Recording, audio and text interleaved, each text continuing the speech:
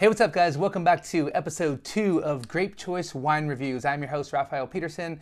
Please, before we get into this, just take a moment. Do me a huge favor if you would. Just go to the YouTube channel under Hospitality TV, just like hospitality, except exchange the V for the Y at the end of the word. That's my channel, Hospitality TV. You'll find me on YouTube, so please subscribe there. All these videos will go there. Then, of course, please follow me on Instagram, Hospitality TV, where I put a bunch of content related to the wine world and to my daily job as a sommelier. So we're coming back with episode 2. Thank you so much for everyone's feedback on episode 1. Just released it yesterday and got a lot of really good feedback and some great comments. So a lot of people sharing that. I really appreciate you. So thank you for doing that. So episode 2, the idea today was to go back to Vons, back to the supermarket, check out some new wines. I was going to make some super simple pork tacos tonight. I want to preface this with saying I'm by no means any type of chef, nor am I qualified to be doing any type of cooking of such nature, but I do have to feed myself, and I'm going to make some basic dishes. So I'm thinking, all right, pork tacos with a little mango chutney, something super easy. I'm thinking a lighter style of red, so I'm thinking Pinot Noir to go with my dinner tonight. So if you're in the mood for Pinot Noir and you're thinking that, well, the idea is too to try to explore into some different styles of wine, right? So what are some wines that are similar to Pinot Noir? We talked a little bit about this in the first episode, but other thin-skinned grapes, right? So Pinot Noir, Gamay is a grape that's very similar to Pinot Noir, grown in the southern part of Burgundy. We have Sangiovese, which is the grape in Chianti. Nebbiolo, which is the grape that produces Barolo and Barbaresco and kind of Langhe style of wines. This is from Piedmont, northwestern Italy. Right, and those are basically your 5 grapes of thin-skinned grapes. So I went out to the supermarket to try to look for Pinot and then some alternatives to Pinot. I went live at the supermarket in the aisle where they sell the wines. It was super awkward. I don't think I need to do that again anytime soon. Definitely not enjoyable. Yeah, I don't know. Speaking to a phone in the middle of the grocery aisle was pretty weird. And not to mention I have a mask on. It's just all weird in there. There was an associate there who was, seemed a little interested in what I was doing, but not in a good way. And then when she realized that I was live, she actually went running away. So super awkward for everybody involved. Don't need to do that anytime soon. So I think that if you have any type of wine questions or some things that you think I should explore, like certain grape varieties or other things like that, please let me know and we can do that through the channel. So a quick note on, when you're shopping for wines at the supermarket, again, if I'm thinking something lighter in style, something like Pinot Noir or alternatives like we're going to talk about today, if you go through the aisle, right, first of all, there wasn't a ton of options under $15 at the Vons in Pacific Beach. So I'm going to be ripping through some of those wines, but we might have to start looking for some other places here soon, which was the whole idea anyway. But very limited options for Pinot Noir, under $15 or like, grapes that are similar to Pinot Noir. When you're looking at some of the labels, I just want to help to kind of, differentiate again. You want to look for these grapes that we just discussed. They're going to be on the lighter side. If you start veering into red blends, just the word there, those are normally going to be on the richer side. You don't see a lot of domestic red blends of lighter thin-skinned grapes. For the most part, these are made in a richer, bolder style with sweeter fruit, honestly, for the most part, what I've encountered for red blends. So just a note on that, if you're kind of veering into red blends, you're probably going to end up with a richer style of wine. Again, just depends what you're in the mood for that day. So some of the wines that I got today, we got the Pinot Noir. This is one of the few ones, there's about a half dozen that I saw that were under, 15. Maybe a little bit more, but I was live on Instagram and it was super weird and I just want to get the hell out of there. So I made it quick. So the first one that I got is Rascal Oregon Pinot Noir. The second one is a Gamay from Louis Jadot. It is Beaujolais Village, so very similar grape to Pinot Noir, very identical. The next one up is Sangiovese, right? This is going to be a Chianti Classico from Gabbiano. And then the last one is a Côte de Rhône from Guigal. This is, we reviewed a Côte de Rhône last week in the first episode. Just in kind of a note on this, actually, we were talking about how Côte de Rhône is an appellation in the southern Rhône Valley where they're typically Grenache-based blends with Syrah and Mourvèdre, and a bunch of other grapes that are allowed to be blended into the area, right? So the wine that we bought last week was Famille Perrine. It was a Grenache-based blend. And as I'm looking for another Grenache here to go along with my thin-skinned grapes, I grabbed this kind of hastily, not knowing that Guigal is known for, using higher proportions of Syrah in their Côte de Rhône. There's no way you would know that. The grapes aren't listed on the back of the label, so it makes it kind of tricky, right? One way though you can see to if you're still in this kind of thin skin / lighter wine category is to check the alcohol, the ABV on the wine. That should always be listed. And on this bottle, it is 14.5%. So even though I was looking for a richer wine tonight, I kind of made a quick decision, or excuse me, I was looking for a lighter wine tonight and I kind of made a quick decision. And I think that this actually might be a little bit richer than I was looking for. But that's how it goes, and that's how you learn, right? So let's start off with the first wine of the evening, Rascal Pinot Noir. So this is out of Oregon. If we look at the label, it says Oregon Pinot Noir, right? So pretty generic labeling. Remember that if the smaller the location where the wine comes from, supposedly it should be of a better quality because you're getting more typicity from the region where it comes from, smaller production in theory. The laws of production in the States are pretty loose, right? Especially if you compare them to the regulations put in place for France or Italy or Spain, any of these other, Central European regions where it's much stricter. The laws in the States don't really tell you a whole lot, but we do know that, as an Oregon appellation, I mean, they're getting grapes from all over the place to make this wine. So, very big appellation. Says Pinot Noir, the proud supporter of the Humane Society of the United States. Cool. So that's kind of why this wine got me. The choices were very limited for Pinot Noir, for $15 and under. And these guys are supposedly supporting humane societies and dog lovers, with a little picture of the dog here on the label. I love dogs. They kind of got me with the label, and there wasn't a lot of options. So let's see what is going on here. Oregon Pinot Noir, I always kind of look at it as a nice in-between place between California Pinot Noir, given that will be somewhat of a fruitier style, and Burgundian Pinot Noir, slightly on the earthier side. Oregon, for me, kind of always tends to fall in between those two. I know it's a gross generalization, but it's an easy way to kind of look at the things. Of course, the styles will depend from producer to producer. So this is a thin skin grape that is a lighter style of wine. I can definitely see through it. This, by the way, is clocking in at 13.5% alcohol. Let's give it a whiff and see what we have going on. I don't worry too much about the legs or anything like that. I mean, honestly, I don't think that tells me too much, me personally. But the nose, for sure, I'm always interested. This smells like Pinot, meaning that it is very aromatic. You get a lot of red flowers. A little bit of bacon spice in here, but very red fruit driven, which is characteristic of a lot of Pinot Noir. Give it a taste.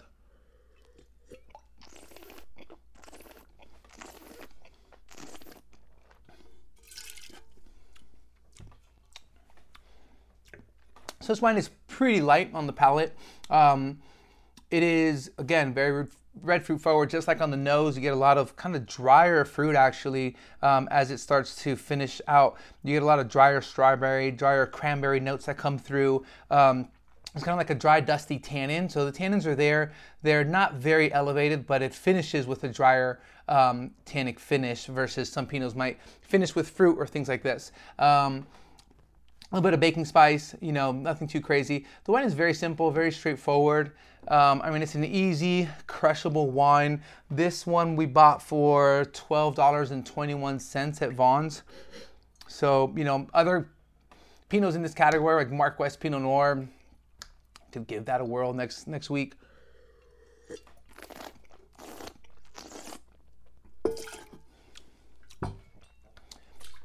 Yeah, pretty straightforward, light-bodied, red fruit driven. Nothing too impressive about this wine. Again, I think it finishes with a little kind of drier, somewhat bitter finish on the end, which, again, it's a crushable wine, but nothing too interesting here. So for this wine, I'm going to give it an 83 out of 100. I don't need to rush and buy this wine anytime soon, which is unfortunate. But again, this is why we're doing this, because we want to provide alternatives, right? This one is $12.21. These other wines are clocking in around the same price point, and they're from other regions. I was looking, like I said earlier, I was looking for a Grenache, and I went with this Côte du Rhône because normally they're Grenache driven, even though this is Syrah. What I was surprised is that currently at the Vons over here, there wasn't any Garnacha, which is always my go-to Spanish Garnacha. You tend to get a lot of value from Spain just across the board. And Spanish Garnacha, you can normally find some 10, 11, 12 bucks that'll blow you away. I actually used to buy one there called Las Frocas. Again, super entry level, but if you're looking for something easy, young, fruity, and just fun, kind of dynamic, has some spicy notes and things like this to it, that one was killer. But couldn't find any at the store, so no Spanish Garnacha, unfortunately, in this episode. But what are you gonna do? We're gonna move forward. So, Beaujolais Village. So, Louis Jadot, right? So, a lot to be said about this. No sommelier probably would be caught dead drinking these wines just because you see them everywhere in every supermarket, which is great for them. They have, a lot of market dominance for what they do. They clock in at, they're coming pretty close to 1 million cases a year in production. They are a negociant, meaning that they buy fruit from all over the place, and we're speaking within Burgundy here, and they make wines from fruit that they buy, so it's not all estate driven. Again, is there anything wrong with that? Not necessarily. There's a lot of really great negociants that make great wine. Is there anything wrong with the mass production of wine? I don't know. I don't think so. That's what we're here to do this show, is to be able to taste these wines objectively and get to the bottom of that, right? And to try to take away any preface or any type of judgment I might have on this wine because it's a big producer that you see in every damn supermarket that you walk into, and it's not cool because it's a mass-produced wine, and I need to find something that's trendy and cool and small production that nobody knows about in order for me to enjoy it. Well, I'm trying to get rid of that stigma around wine, right? Of course, it's cool to try new, cool, hip things and kind of be onto something that not a lot of people know about, but at the same time, I want to taste the wine for what it is and how it tastes, right? So this is coming from the southern part of Burgundy, from the area known as Beaujolais. You might see this in most supermarkets that you go to. This is a step up from Beaujolais Nouveau, which is comes out in around October. It's a very festive style of wine. It's always bottled extremely young, within the same year typically, in which it's harvested, and then released very young, right? So a step up from that is Beaujolais Village, which is coming from the southern part of the area of Beaujolais. And then a step up from Beaujolais Village, which is this, are the Cru Beaujolais, which are smaller areas of production within Beaujolais, right? So this is right in the middle. Beaujolais Village. Something to know about this wine in particular, Beaujolais, the style of wine that comes from this area, there's a style of production that's associated with it, and it's called carbonic maceration, right? So a lot of Beaujolais Nouveau is done in this style. And what it does is it creates a wine that it's intensely fruity, but it has these very intense bubblegum flavors and banana flavors, like banana starburst, if you've had that, combined with bubblegum, big league chew. It's pretty wild. And it has this real pop of fruit that comes out of it that is it's a giveaway if you're ever tasting wine blind for Beaujolais, it just pops right out of the glass. So something to consider, that this wine is not produced in that way of carbonic maceration.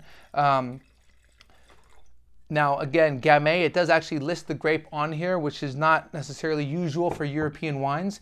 But of course, what they do is, this is, brought out here for the American market. That's why they do so well with it. It says 100% Gamay here on the back. Alcohol is clocking in at 13%, which is on the lighter side. Let's talk about that for a second. Alcohol, again, we talked about it a little bit with this guy, but if you're trying, you can measure the richness of the wine with the alcohol content, right? So if it's 13 and under, you should be expecting a light-bodied wine. If you went from 13.5 to 14.5, it's fair to say it's probably be in the medium bodied, and then 14.5% and up, you're looking at a full, big, rich wine, right? They go kind of hand in hand, so it's just something to consider. This one looks a little darker for sure compared to the Rascal Oregon Pinot Noir.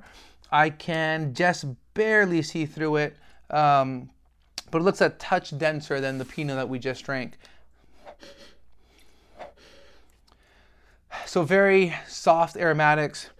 There's, again, Pinot Noir, or Gamay, excuse me, very red fruit driven. But there's a creaminess to this wine, right? Kind of makes it a very smooth, kind of fresh flower, fresh rose component to the wine. Nothing too crazy else coming out of it. Let's give it a taste.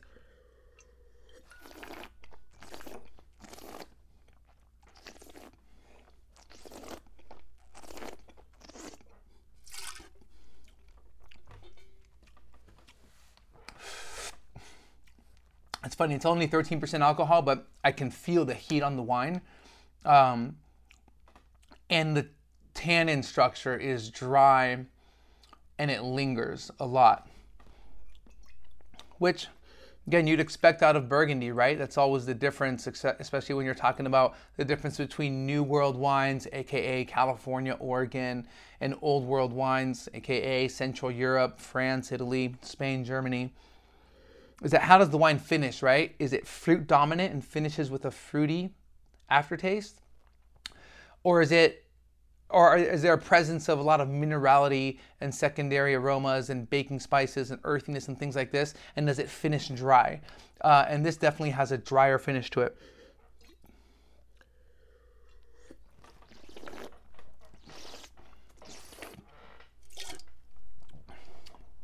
It has a really nice ripe raspberry, ripe cherry, ripe kind of bright strawberry fruit up front. Has pretty good weight on the palate. It has a nice kind of drier finish. It's pretty simple, but I'm not mad at it. Again, for what it is, this one clocks in at $14.43 for the Beaujolais Village. And again, these guys, I know people rag on it because it's such a big producer, but they have some very high-end bottlings as well. I mean, they do have some estate properties where they make wines from all their own estate fruit, some really cool Grand Crus, expensive stuff that they make wine out of, that a lot of people think is really great. So I think it's interesting to see kind of what their entry-level wines can do. I'm not mad at the wine. It's not a bad wine.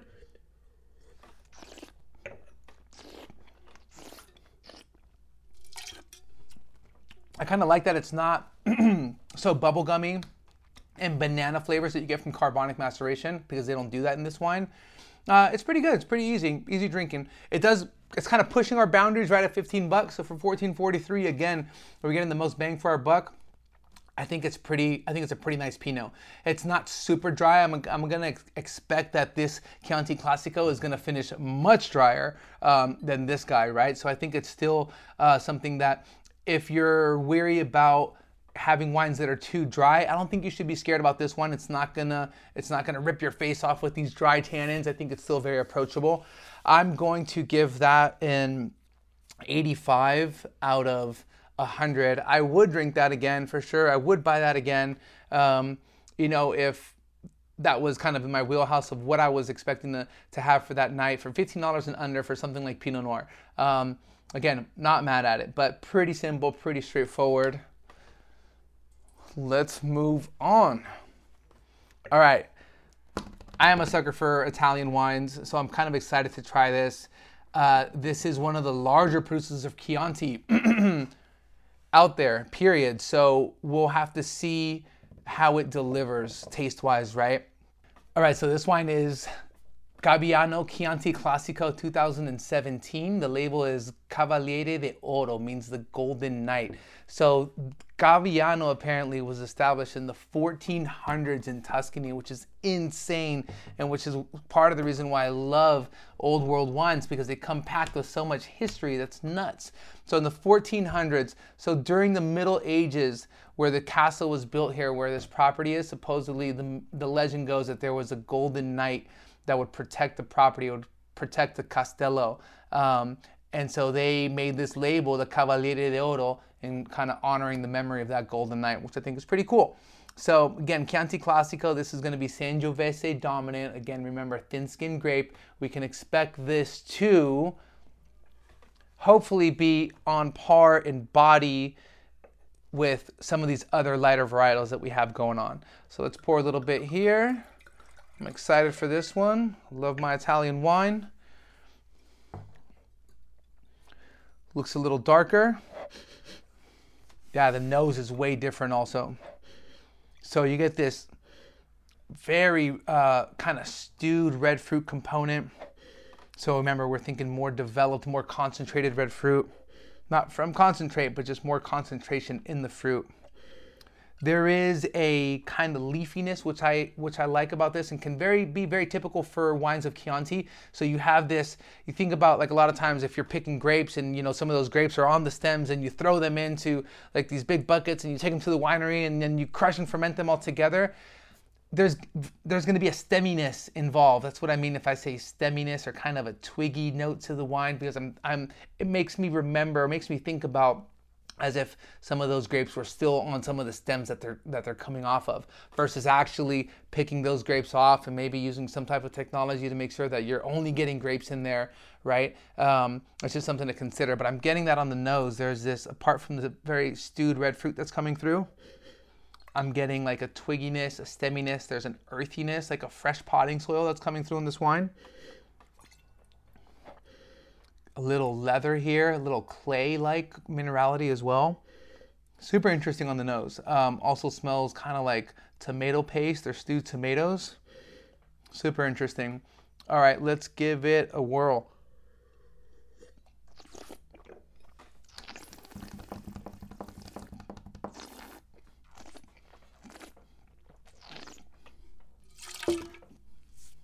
Whoops, that was a close one. All right. So as I expected, you know, a lot of stewed fruit on the nose, but on the palate, it finishes much drier and more tart fruit flavors. So again, very typical for Chianti. You have this drier cherry, dry, tart red fruit component that finishes on the wine. But you do have these beautiful baking spices and dried kind of leather and pepper notes that come through on the back end of the wine that I like a lot.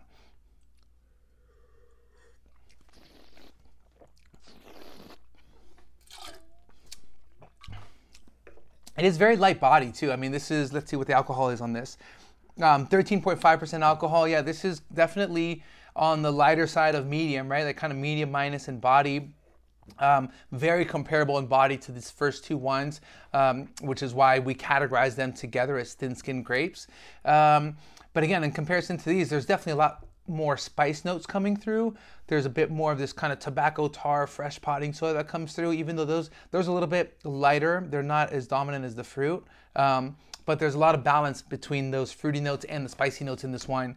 I gotta say, I'm just a big sucker for Chianti. This is a great everyday drinking wine because I think that it delivers a little bit more than just straight up fruit notes in your glass. This wine, let's see what the price point is, $13.32. So pretty banging wine, I think, for the price. I would totally buy that again. It is a little bit drier than the first two, and it does have a lot of acidity, right? I think a lot of times what happens in Chianti Classico is that you have kind of drier tannins, and it is very much driven by acidity, but not coming across as an acidic wine or an out of balance acidic wine at all. And if you do have wines like this that have a little bit more tannin and acidity, it makes them great food wines, right? So this would probably go great with the little pork chop tacos I'm about to fire off here, or anything that you have on deck that's a kind of a lighter dish, right? I think this will go very well with that. This wine I would buy again. It's not, you know, a showstopper, but it is, I think, kind of hitting the mark for what a classic Chianti should be. Definitely showing some typicity with that drier fruit, subtle earthy tones, higher acidity, higher minerality, all packed into kind of a lighter, sleek, elegant body. I'm all about that wine. I'm going to give it an 88 out of 100 for the Gabbiano Chianti Classico. All right, moving on to the final wine. So Guigal, we were talking about this at the beginning of the show. Côte de Rhône, in that it is a blend, right? A GSM, Grenache Franc Mourvèdre. Typically, Côte de Rhônes will be Grenache dominant, but the Guigal is a unusually high proportion of Syrah in the blend, with 50% Syrah up front, 14.5% alcohol. This is probably a richer style. I apologize again, it's not a fair comparison to throw these in here if I'm looking for a lighter style of wine, because the Syrah dominance in here, it is a thick-skinned grape. It's going to make the wine a little bit darker and opaque, like we can already see, and 14.5% alcohol, right? Now, there is Grenache and Mourvèdre in this, so I'm not expecting this to be so rich that now it falls into the camp of Cabernet Merlot and like these other bigger, richer varieties, but it's somewhere in the middle there, right? So we're getting this really intense, darker red fruit. So black cherry, pomegranate, darker cranberry, black pepper. I feel like I say that a lot with red wines. It's just, I like it when it comes out. It's definitely a component that can come through in a lot of these red wines. There's like a red licorice, black licorice component to this wine as well. Almost kind of like a subtle menthol note, which is kind of strange. Not a bad thing, just interesting. Let's give it a whirl.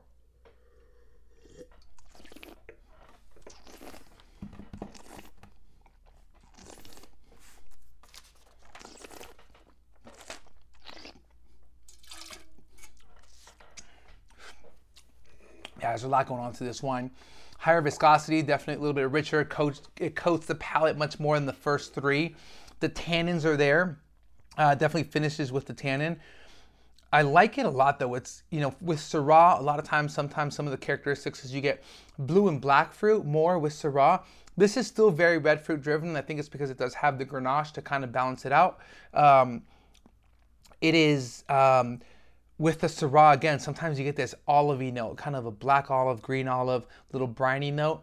I know it kind of sounds a little weird for wine, but it's more something that we refer to as savory, right? It adds another element. Again, things like this, they make very good food pairings when you have these food elements in the wine. Classic 2 Syrah, kind of these gamey notes, a little dried kind of beef jerky in there, although it's very subtle. This is a great wine.